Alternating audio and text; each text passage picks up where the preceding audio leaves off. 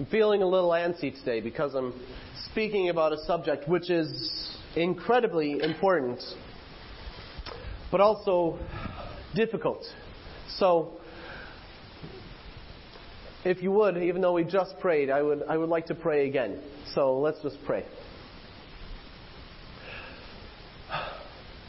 Jesus, you are good, you are true. You love us with all that you have, with your entire being. You have made us your children. And you call us to understand what it is that you have taught us and to live in light of that. God, help us to understand you rightly. In Jesus' name, amen.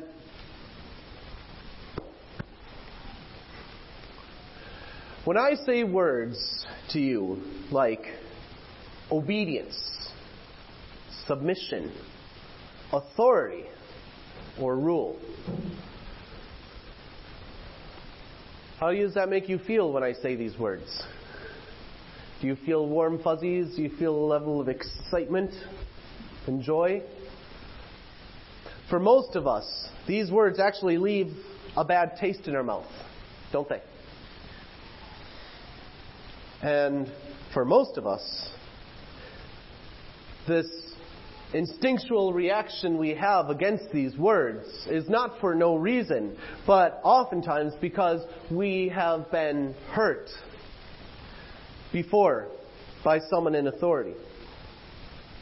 By a teacher, by the government, maybe a parent or a grandparent or an aunt or an uncle, maybe by a church, maybe by your pastor. And when we get hurt, what we do is we build up a wall so that we won't get hurt again, don't we? And when we get hurt by authority figures,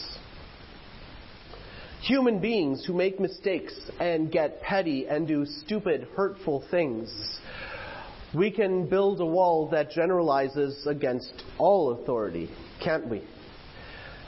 And words like obedience become dirty words to us.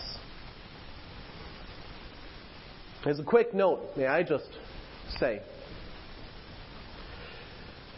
if I have hurt you, may I say I'm sorry?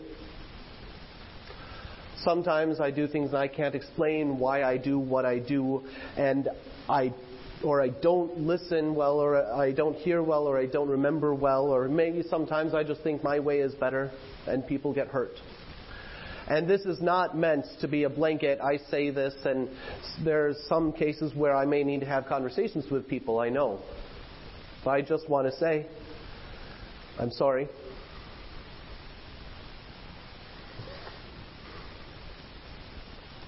Because when we get hurt by people in authority, it affects our view of God, doesn't it? It's more understandable to have a difficulty trusting a specific authority figure who has hurt you. But may I suggest, as we dive into this next step in our series, that we not throw out the baby with the bathwater and avoid the idea of obedience entirely. Lift this up again so I can see better. You see, I think that Christians they suffer from a misunderstanding of obedience. Let me say we instead of they, because this is my difficulty as well. At a deep level, we suffer from a misunderstanding of obedience because when it comes to God, we have a misunderstanding of the concept of grace. Right? We understand some of the basic ideas of God. We get that God is really big, right? He's everywhere. He's omnipresent is the fancy word that people use. We get that He is really smart, the fancy word being omniscient, all-knowing, right? We get that He is really strong, the fancy word being omnipotent or all-powerful. But when we forget that God deals with you and with me through grace, We picture our relationship with Him to be sort of a work contract. Through that lens, obedience becomes a matter of earning or proving or maintaining, and obedience becomes a chore and a weight upon our hearts and our souls and our lives. Obedience becomes difficult. And yet Jesus spoke to us and He said, "Take my yoke upon you because," anyone remember the verse? "Because my yoke is easy and my burden is light." How can that be?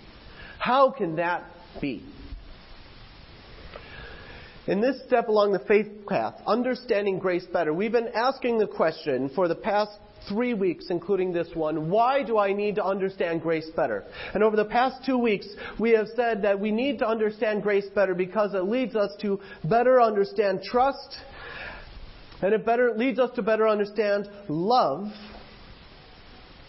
And today we're going to see we need to understand grace better because grace is the best motivation possible for a life of true obedience. Grace is the best motivation possible for a life of true obedience. You might say, that's really weird, Adam. I thought that it's possible to preach too much grace. And if you preach grace too much, then people will take advantage of that and they'll think that they can sin it up. And it won't matter. Not if we understand what grace truly means and how it motivates a life of true obedience. When we understand that, we understand the joy of obedience better. And nowhere, I think, shows this better than Titus chapter 2, verses 11 through 14. If you have your Bibles with you, I would recommend you open to this, by the way, and put a star by these verses. Because these are some wonderful, incredible verses that all of us should know. Titus chapter 2, verses 11 through 14 says, "For the grace of God has appeared, bringing salvation for all people, instructing us to deny godlessness and worldly lusts and to live in a sensible, righteous, and godly way in the present age, while we wait for the blessed hope, the appearing of the glory of our great God and Savior, Jesus Christ. He gave Himself for us to redeem us from all lawlessness and to cleanse for Himself a people for His own possession, eager to do good works."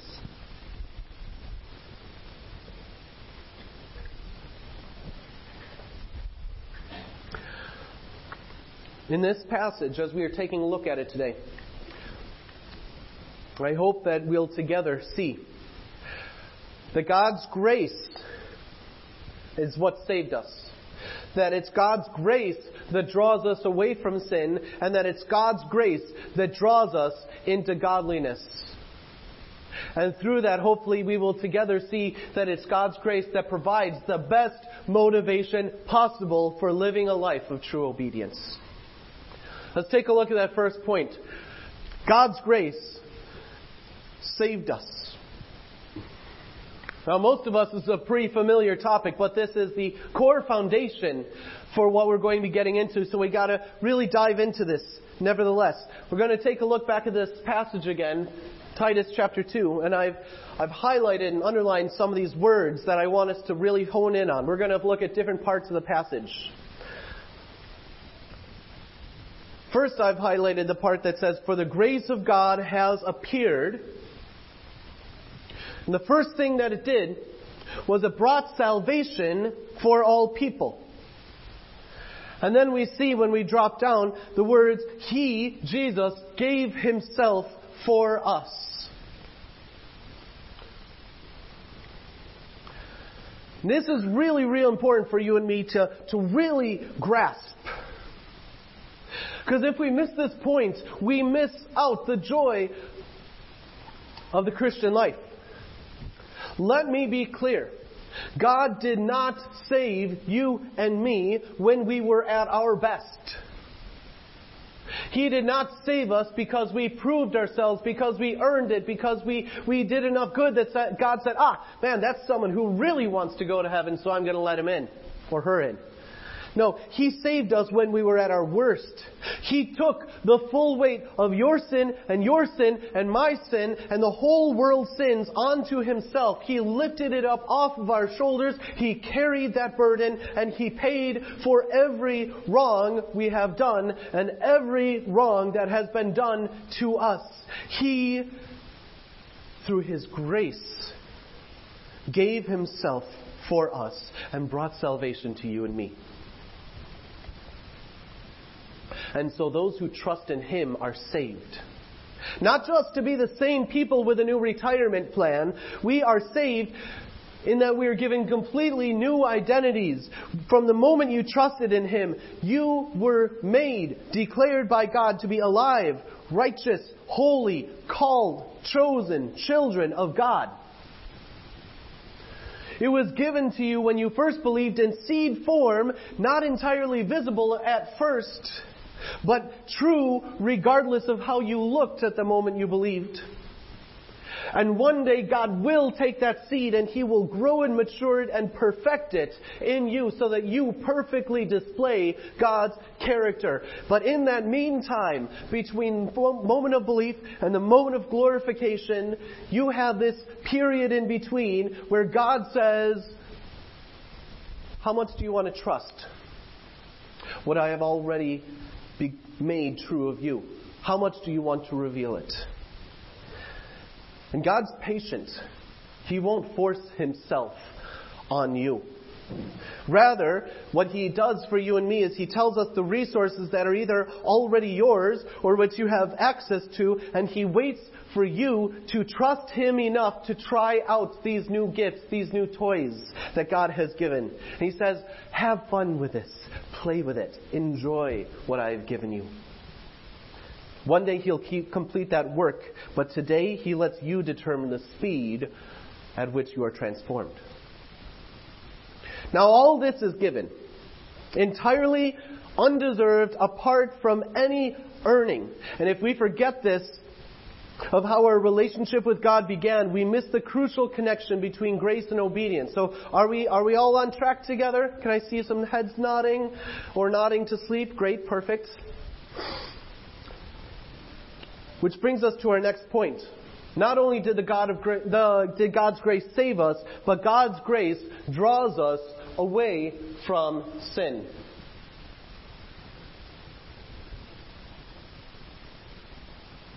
There we go. Thank you.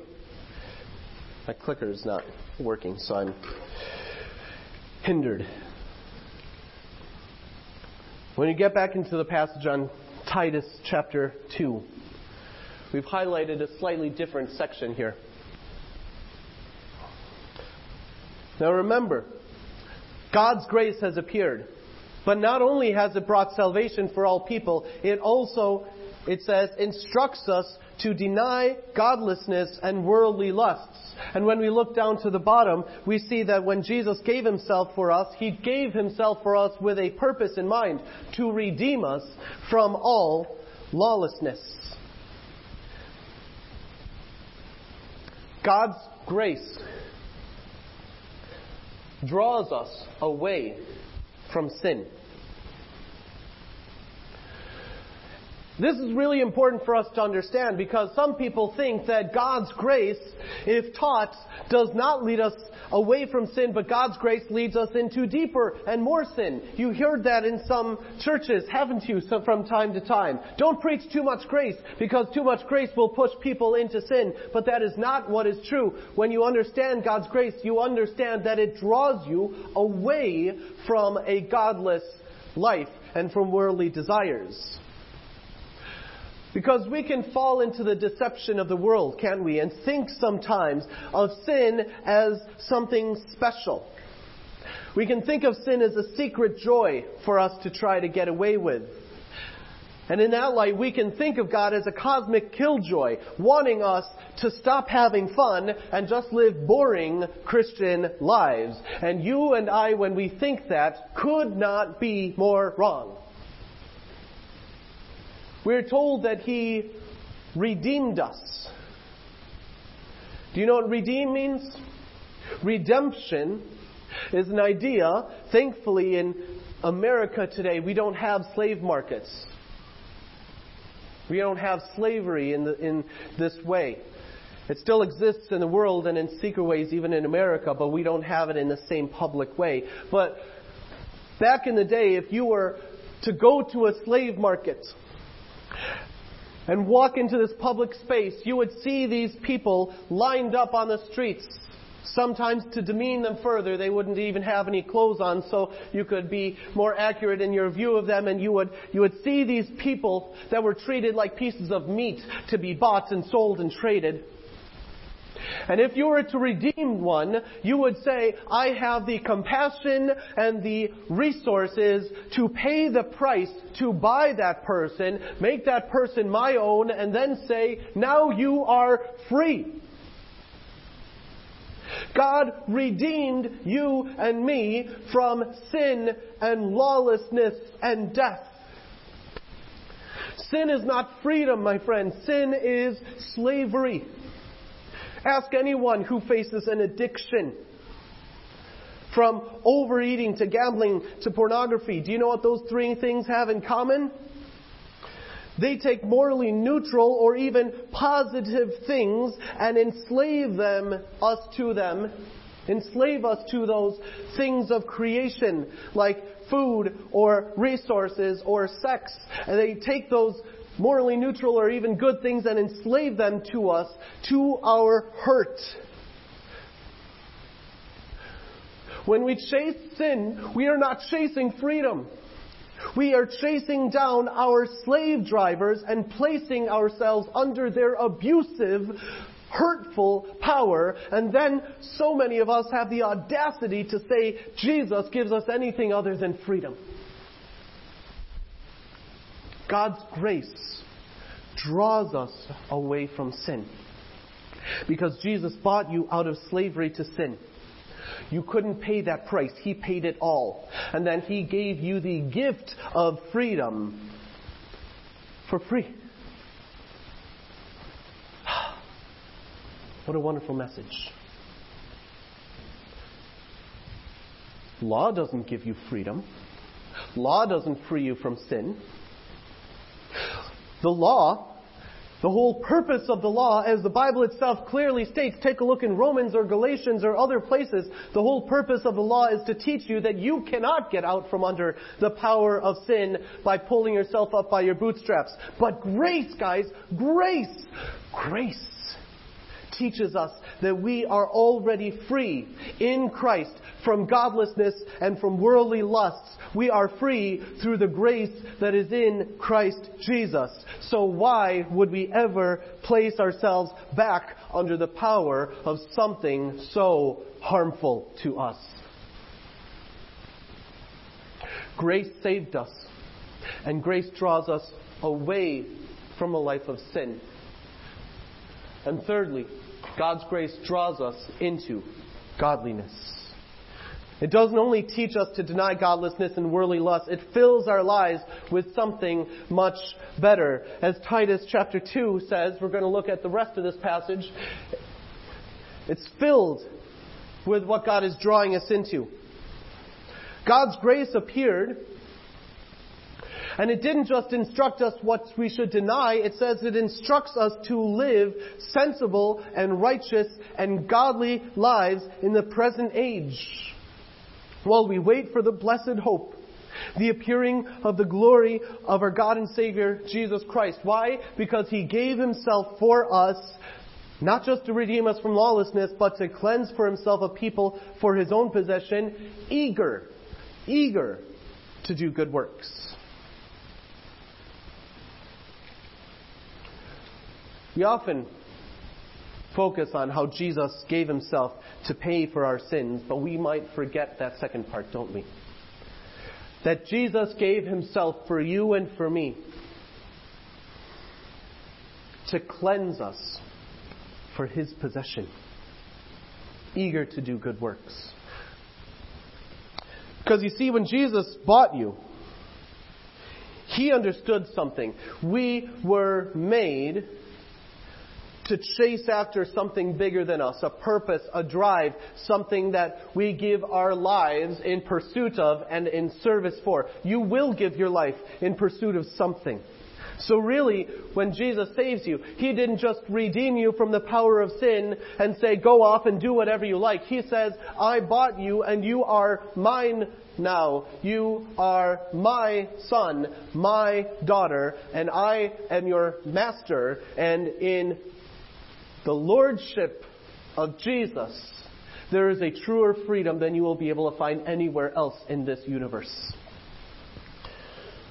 It is God's grace that instructs us to live sensibly, righteously, and godly in the here and now and in anticipation of the hereafter, when Jesus comes in glory. And guess what? When He does, everyone will see truly that His way is best. But do you see it now enough to live like it? So that when the time comes and Jesus appears, you can say, I knew it. Or are you going to live lives that say, Jesus is good, but this thing is great. And when Jesus comes, you say, I missed it. Not missed it as in not going to heaven, by the way. Missed it as in missing opportunities to live in light of what is true. Ephesians 2, verses 8 through 10. I would like you to read this and listen this. I'm going to read it in a different translation. We're pretty familiar with 2, 8 through 9, but I'm going to include the verse that many of us miss out on, the one that immediately follows it. Ephesians 2, 8 through 10 says, God saved you by His grace when you believed. And you can't take credit for this. It is a gift from God. Salvation is not a reward for the good things we've done, so none of us can boast about it. For we are God's masterpiece. He has created us anew in Christ Jesus, so that we can do the good things He planned for us long ago. Guys, girls, brothers, sisters, by God's grace, God has placed a new identity in you. By grace, He has made you righteous. By grace, He has made you His child. And then, God says, I want to tell you who you are. I want to tell you what you were made for. I want you to live your best life ever. And God says, I will lead you there if you listen to me. And when we trust that God loves us deeply, when we trust that God wants our very best, when we trust that what He says about you and about me is true, and what He says is truly the best for us, and when we live in light of what God says out of a trust and love for Him, that is obedience. Isn't that kind of obedience better? Isn't that kind of obedience more fulfilling, more real? That is what transforms us.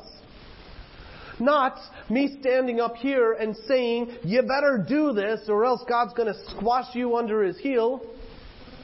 That's not what God wants for us. God wants your best, and He asks you to trust in Him. And when you don't, it's not that you're hurting the infinite God. You can't really hurt Him.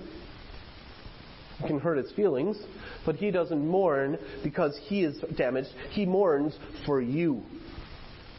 Because of how you are hurt by the sins, by the things other than what is best that you are chasing. Grace is the best motivation for a life of true obedience. Jesus is the perfect picture of obedience. Jesus, the Bible tells us, didn't actually do a thing on his own. He didn't make any of his own decisions. He didn't do any of the miracles or say any of the words he said under his own power. Everything he did, he could have done by himself, but he didn't. He did it because the Father told him to, or the Spirit led him to. Jesus, when he came to this earth, everything he did was because of his reliance on and obedience to the Father through the Spirit. He placed himself entirely in the hands of the Father. And Hebrews chapter 5, verse 8 says, even though Jesus was God's Son, he learned obedience through the things he suffered. Guys, that obedience for Jesus, as you know, wasn't easy. And it didn't lead to a life of ease and comfort. In fact, that obedience led Jesus to the greatest suffering that he could face. Not actually dying on the cross, but separation from God. Why did he face it? He faced it for you. He faced it so that he could gain the greatest prize he could get. And that is you and me.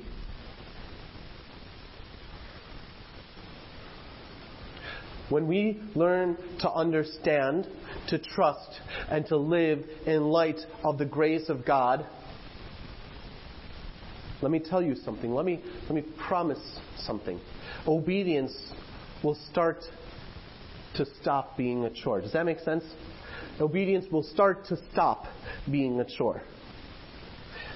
It will stop being a pain. It will stop being a dirty word. And it will start to be the delight of our souls. Because it is the way that we will access and experience God's love for you and me.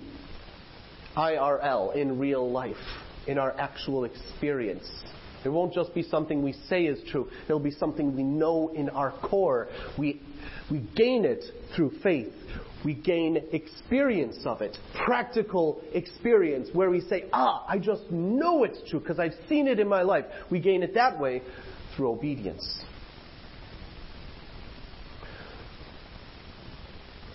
I want to leave you guys with a twofold challenge as we head into our time of communion. As we remember the grace we received because of the price that was paid for us, let me offer you a twofold challenge. First of all, if you struggle with obedience, if you struggle with the Christian life, if it doesn't seem like Jesus' yoke is easy and his burden is light, but it seems a pain, it seems a chore, it seems a weight, it seems a burden, and you're not sure that you can stand up under it anymore, and there's nothing you want more than just to get out from underneath the weight of the Christian life. If that is your struggle, may I ask you, beg you, spend some serious, significant, devoted time diving into the depths of the grace of God for you.